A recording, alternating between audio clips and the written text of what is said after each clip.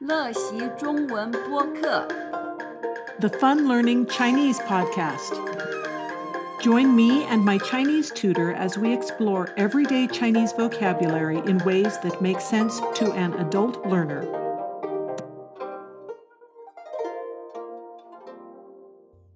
Hi, this is Laura. Today we're going to talk about the ups and downs of the character "yi" in Chinese. And there I said it with the first tone, but part of the story here is that it's actually said with a lot of different tones, and it depends on the character or the word that follows it, which tone you will use when you say it.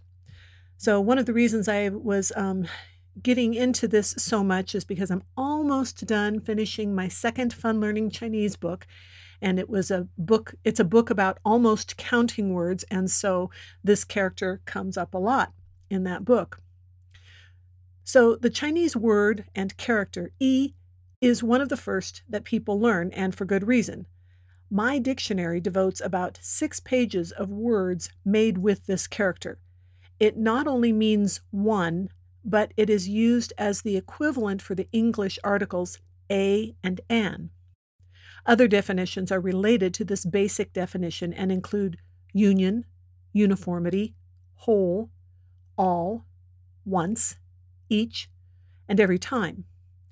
Thus, you see it in words like "yi bing," which means all wholly together with; "yi zi," which means once or one time; "yi dao," together on the same path; "yi gong," all together in all. That's when you're shopping a lot; "yi ke," 15 minutes or a quarter; "yi qi," together in the same place; "yi xie," some, a few; "yi ji," always, constantly.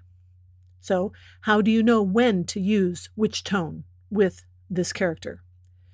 In the dictionary, "yi" is always shown as having a first tone, even when it's in combination with the other words. You just have to learn how to say it the right way in certain places.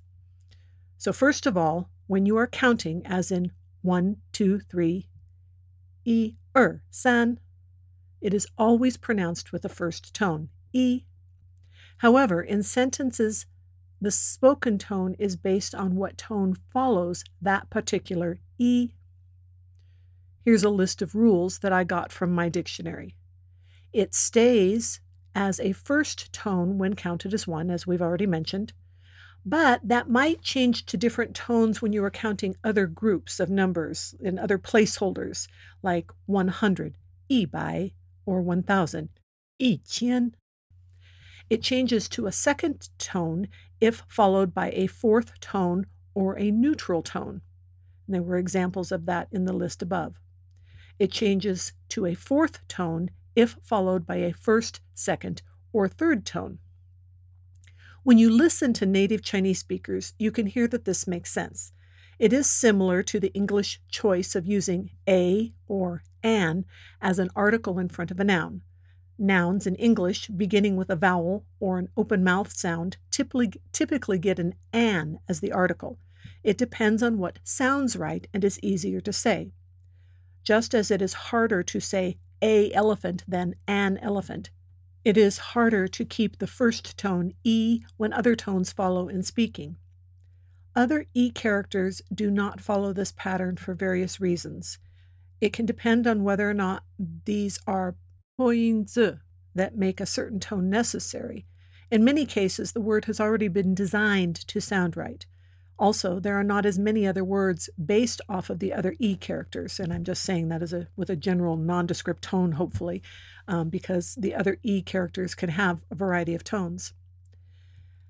It can also vary some with personal habits in speaking, just like some English speakers will pronounce different words slightly one way or another, or regional dialects and pronunciations can vary exactly how a word sounds. But after studying this, I know I will be able to pronounce my "e" words more correctly and consistently and without having to think quite as hard about it, and I hope it has helped you too. Thanks for listening, and don't forget to sign up for my newsletter on my website, funlearningchinese.com. And if you do, you will be informed about when my book is released. And if you are on the newsletter, you will get access to a recording of it as it was recorded by my tutor so that you can listen to it and practice it that way as you read along. Thanks. Bye. For a written version of this lesson, including pinyin and translational diagramming, please visit my blog, funlearningchinese.com.